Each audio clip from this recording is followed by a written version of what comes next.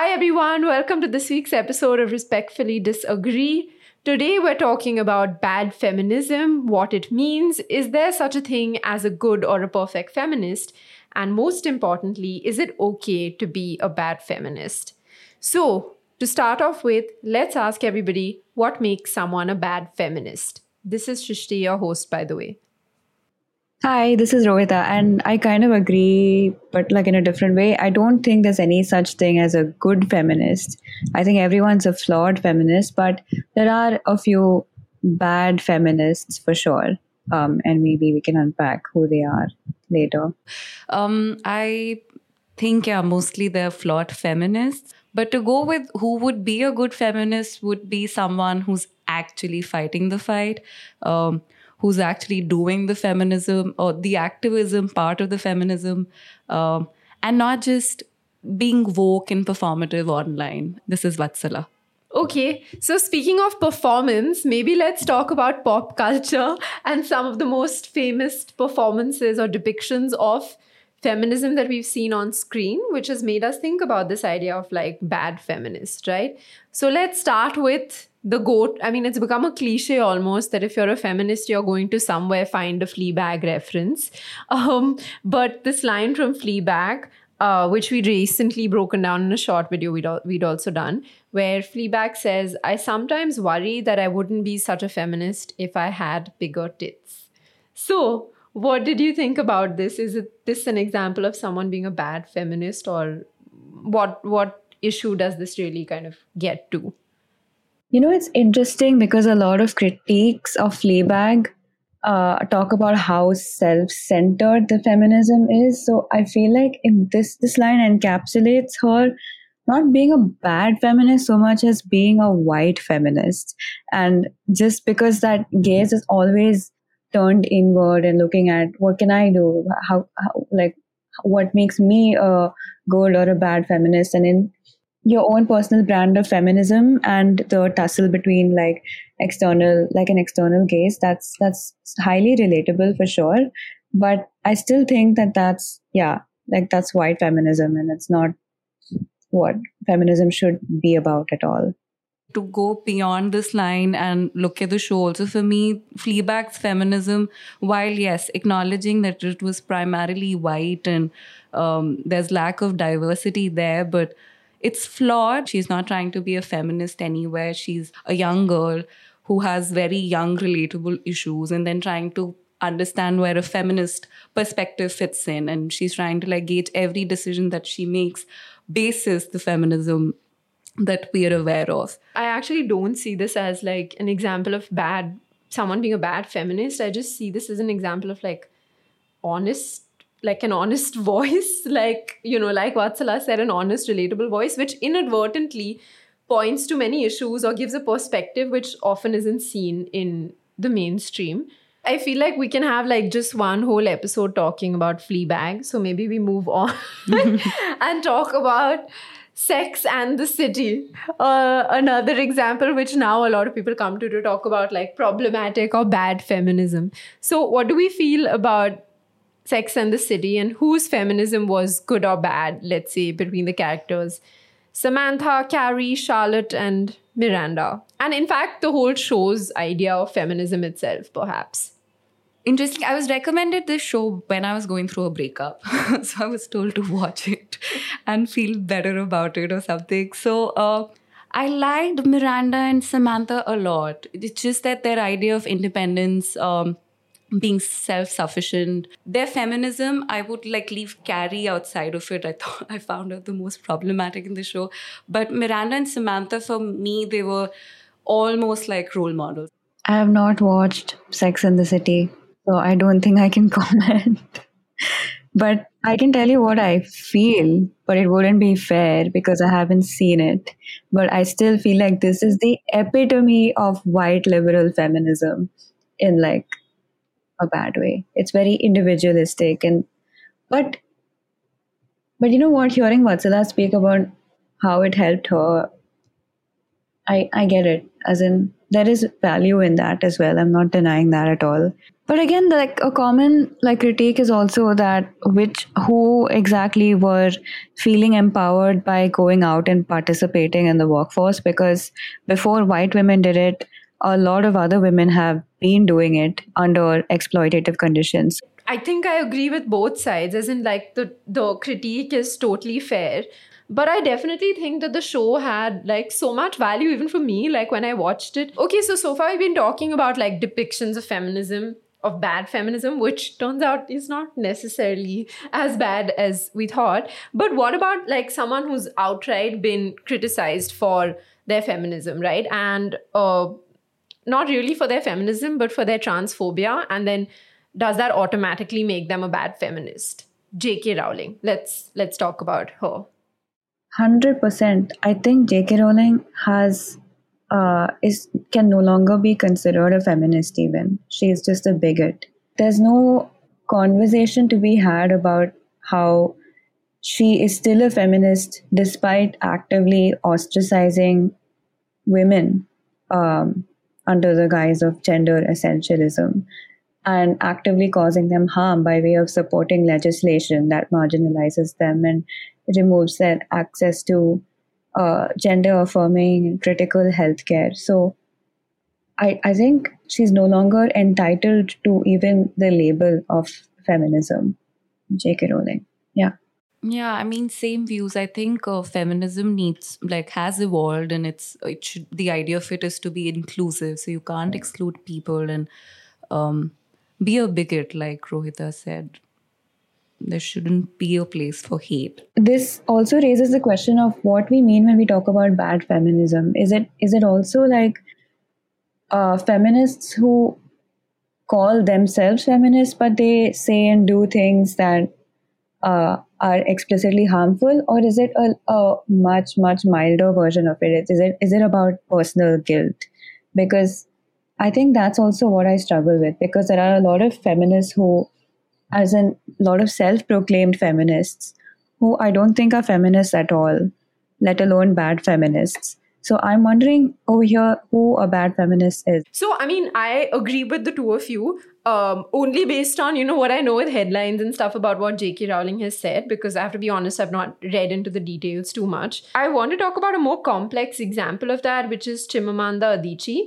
And, the criticism about, like, her comments on trans women and, like, whether trans women are women or not. And then, her talking about how her work has been taken out of context and then coming out with an open letter which sort of talks about the problems with the way in which culture is evolving right now and like cancel culture and all of the various issues with it, And given that Chimamanda Adichie's contribution to the feminist movement has been much bigger than someone like J.K. Rowling, with all the work and even all the activism that she's done with helping other writers come up, do you think it becomes more complicated in a case like that? Or is it a similar, like, hey, if you've said this, then you're not a feminist? How do we look at that instance?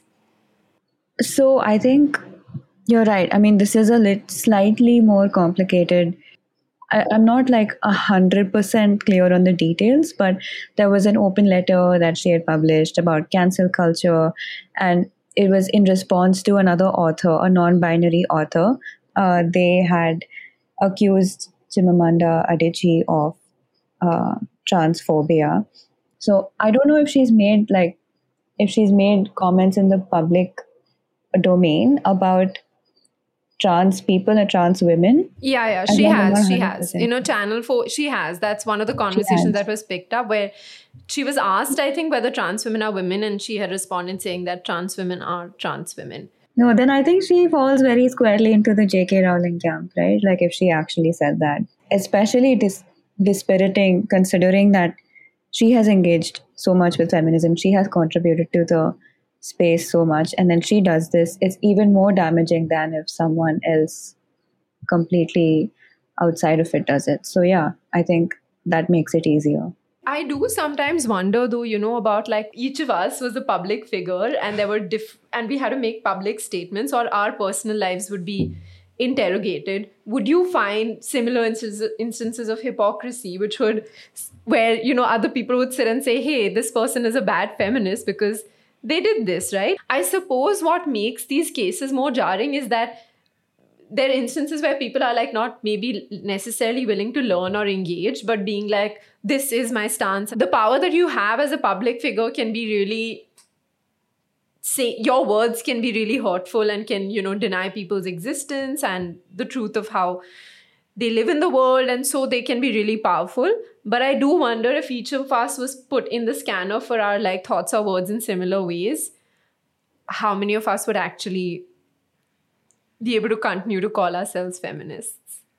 That's true. I think none of us can really, but I think where I draw the line is when there's a difference between debating on how to do feminism per se versus whom you consider worthy of their dignity and civil and political liberties as people.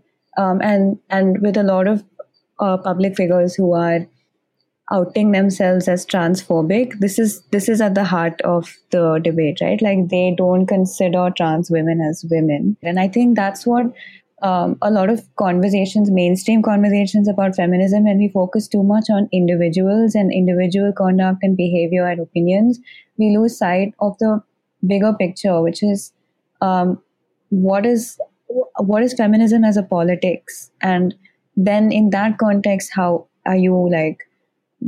Where are you placed as a feminist? Are you focusing only on yourself and your conduct and your opinions, or are you looking at other people also and trying to see how you can build solidarities? I don't know. It sounds very pedantic. I'm not saying that from a place of considering myself a good feminist or anything. Obviously, I'm not. But yeah. I'll pick like points from both of you. I agree with Rohita there that if someone's transphobic, so there's no debate there. But because they're writers or they're creators or they're making shows and films, for example, taking Lena Dunham, for example, I loved the show that she created and it had certain ideas again. So for me that worked when I'd watched, and it's one of the shows I keep going back to. But she's outed herself as a problematic woman. She was supporting someone who was one of the writers on the show who was accused of sexual assault. So then again, it's not the Lena Dunham for me. It's like, but then I would still allow myself this liberty of like, okay, still engaging with something that she created. So same with the writers, I feel like, Harry Potter, or whether it's Chimamanda Adichie's, like her work. So I can allow myself to engage with their work, but acknowledging the fact that they're problematic and they have not caught up with where, say, the rest of the conversation has moved. Yeah, actually, I think that makes a lot of sense. And okay, in the spirit of talking a little bit about what if all of us were under the scanner for our feminisms and how do we, kind of grapple with being bad feminists. Let's talk about different examples of being bad feminists, and then maybe Vatsala or Rohita can bring in some like research points or arguments related to that, which could help us reflect, right? So, first of all, listening to and loving songs like Robin Thicke's Blurred Lines, which also has a feminist version called Defined Lines, by the way, which promotes rape culture. Does that make you a bad feminist, and how do you sort of grapple with that?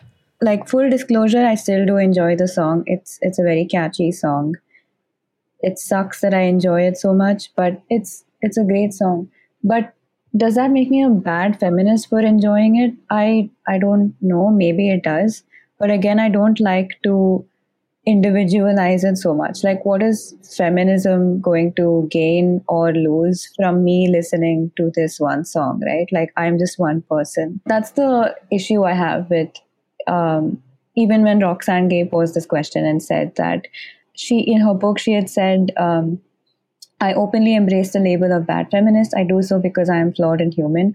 I'm not terribly well versed in feminist history. I'm not as well read in key feminist texts as I would like to be, etc., etc. But I am still a feminist. I cannot tell you how freeing it has been to accept this about myself.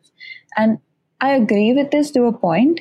But I also feel like it kind of is a way for all of us to evade accountability in a way, like not put in the hard work. It's one thing to say that I do these things and whatever I do is not going to make a difference or whatever. But it's another thing to disavow the work and the hard work that you need to do and sacrificing some comfort, because feminism should not be comfortable, should not be so comfortable that for everything you can say that, oh, what I do is not going to make a difference, so what's the point anyway? I will go ahead and listen to the song. I think the song itself is not the point.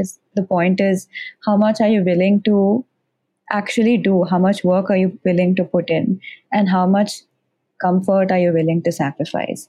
So I think if we zoom out from the context of this one song also, it's like I don't think it's entirely okay to be openly to proudly say that I haven't engaged with feminist work that much and leave it at that. It's like you should try if you want to be a feminist, right? So Okay, full disclosure, I don't know about the song.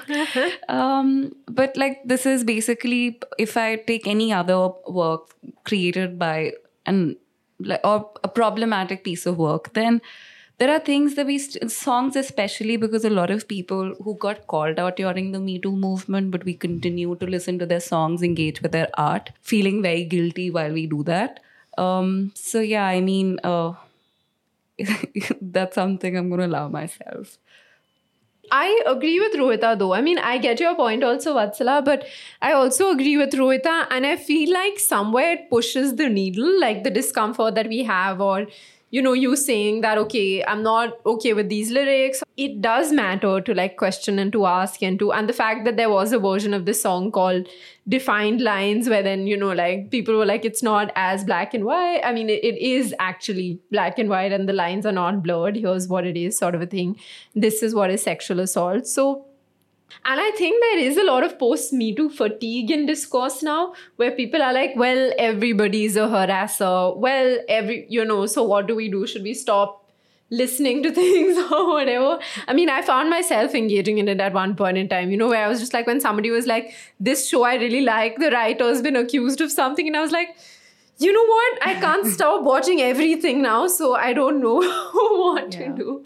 But I guess that's where the point of like discomfort comes in. I guess there will be those moments of hair-tearing frustration. it reminds me of something that Sarah Ahmed had written about the idea of the feminist killjoy, and how a lot of, like, when collectively as a group you are put down as the feminist killjoy, and when you have a problem with these pieces of beloved pop culture that have some kind of problematic roots, and then everyone's like, oh, but everything is like this, oh, you have a problem with everything, that kind of is a very systematic way of keeping the status quo intact, and is designed to kind of exhaust people, into exhaust even feminists into just being like, yeah, you know what, you're right, everything does suck, so what is the point? And it kind of wears you down. But not being a bad feminist would be to embrace the discomfort of being a feminist killjoy, maybe. Because if you let that go, then maybe you kind of slip into this territory of being a bad feminist. You need to actively push against it. It's not easy. And obviously, I've been there many times, and more so lately than before, where I've just given up. But it makes me feel sad, actually, and want to go back to trying to be a better feminist. And it also felt like, Rohita, like when I was younger, I think in college especially, you'd remember label of a feminist killjoy. I wonder if I've lost more and more of that sense of like just being the person who's like, okay, this is wrong, or this is this, or this is that. You know what I mean? I don't know. So I feel like a part of it is also maybe retaining that. I feel is like it's okay to be a bad feminist, but it's not okay to be okay with being a bad feminist. Like, we all might be bad feminists in different ways, but we should always try to be better, perhaps. On that note, let's like introduce a personal complexity, right? What if you hate another woman? That could be your woman co-worker, it could be a friend, or it could be family. That happens a lot, right? Does that automatically make you a bad feminist? I don't think so. Because, I mean, interpersonal relationships are things that human beings have. And we are human beings at the end of the day.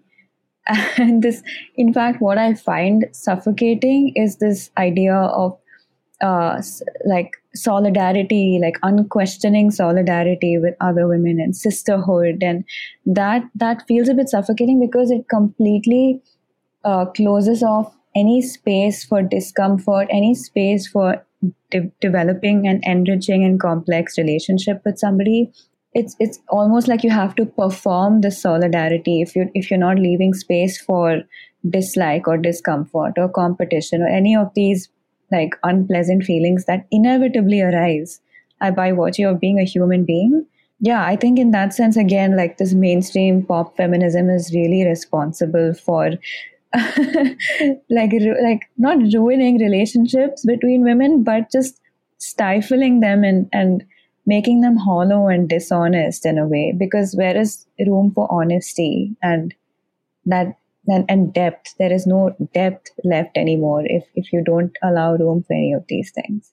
I remember reading Elena Ferrante's books. One of the things that resonated with me was the fact that it was about a complex female friendship. They didn't like each other during different phases while growing up. There was resentment, there was envy. So there were very real emotions. And like, I'm wondering if I was going through something similar, in my personal relationships, because it sort of normalized those. That the fact that you're friends and you're closer to them or you're best friends, but they can be brilliant, and then you feel short, in comparison. And whether it's that or the fact that someone has a partner or is in a live-in, and while you are, dealing with the pressures of being single, and you can't be happy for your friends all the time, but you try to. So these are, I think, very human feelings and emotions. Having those does not negate the fact, like, it wouldn't write off your feminism, I feel. Yeah, and I think that's so beautifully put, because it feels like what we're losing a lot is like honesty with like pop feminism, like you're always yes queen, but sometimes you don't want to stand a queen, you know what I mean?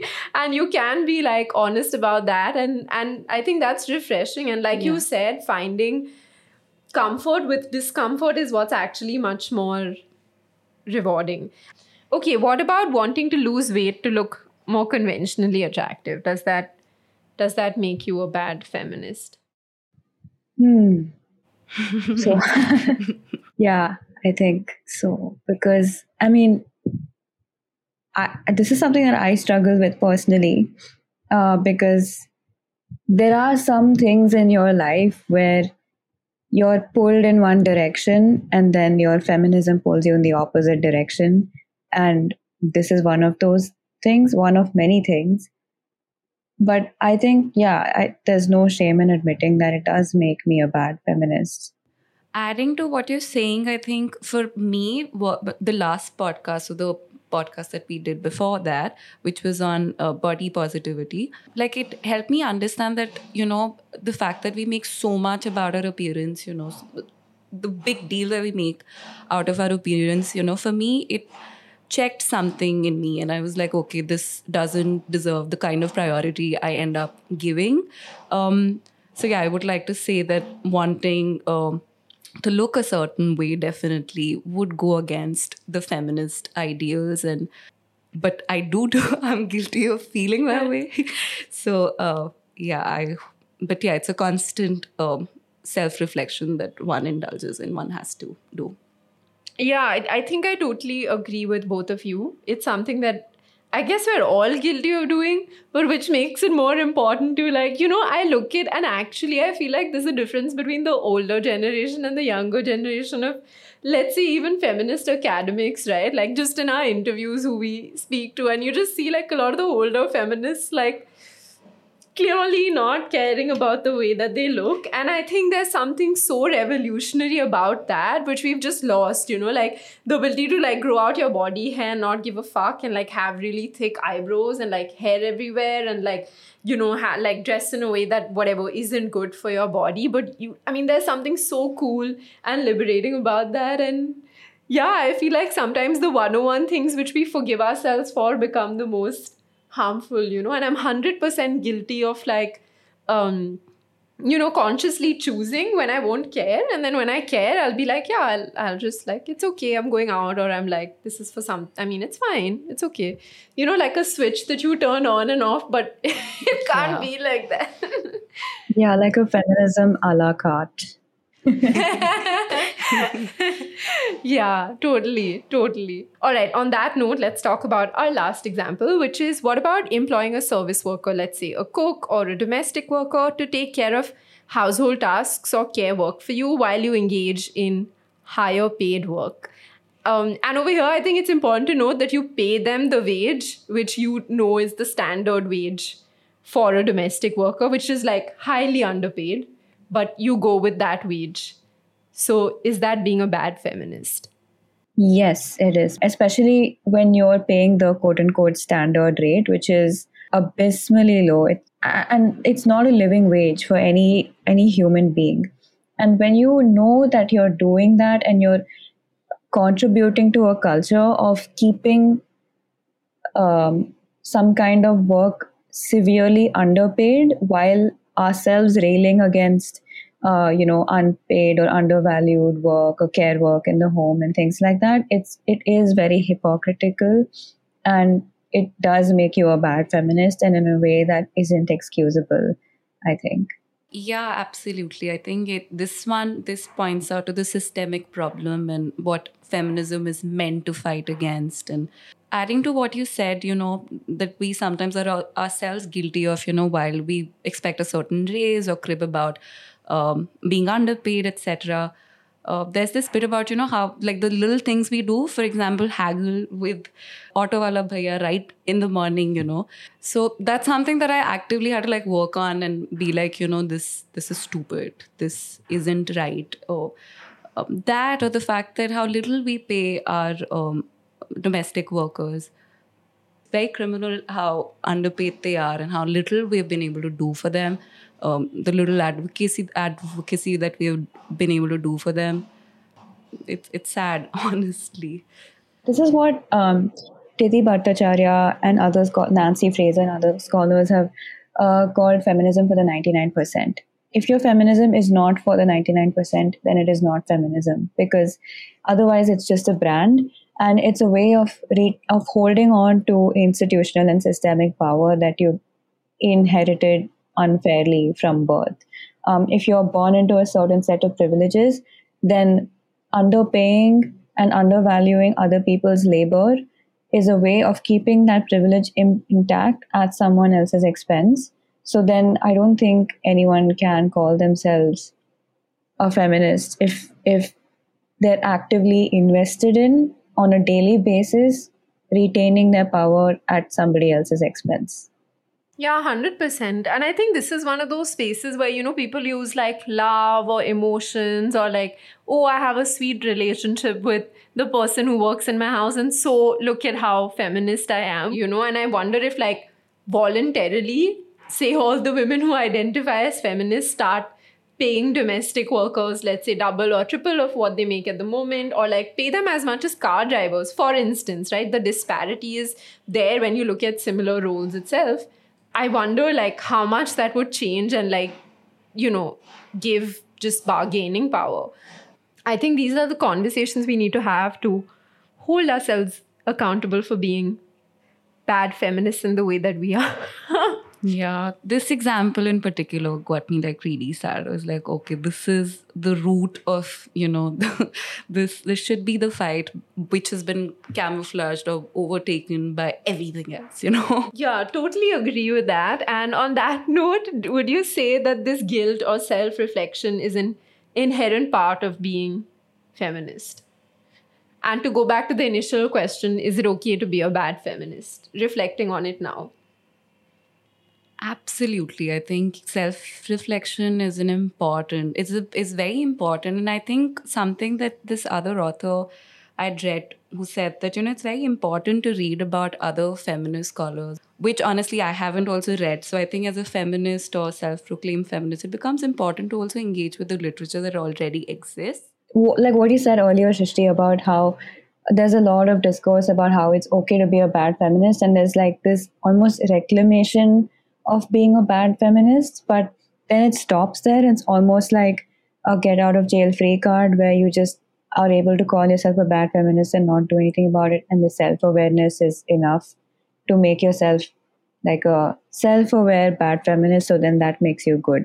Like it's just this very weird circular logic that doesn't make any sense. I think it goes back to what we've been reiterating throughout, is that there may not be any such thing as a good feminist, but there is such a thing as being a bad feminist. And what makes you not a bad feminist is if you keep pushing to run in the opposite direction of that. And that means taking stock of other people besides yourself, like stepping out of your own self for a moment and looking at the bigger picture and looking at your relationship with others. And I don't know, just feminism as a politics is undermined the moment we just make it about ourselves. Yep, I think I totally agree with the two of you, and that makes a lot of sense. That's a great note to end our podcast on. So here's to finding the joy in being feminist, killjoys. And on that note, with a bad joke and a lot of thoughts on bad feminism, see you again next time. Bye. This podcast is brought to you by TS Studios, the production company that brings the Swaddle's creative point of view to original podcasts and films.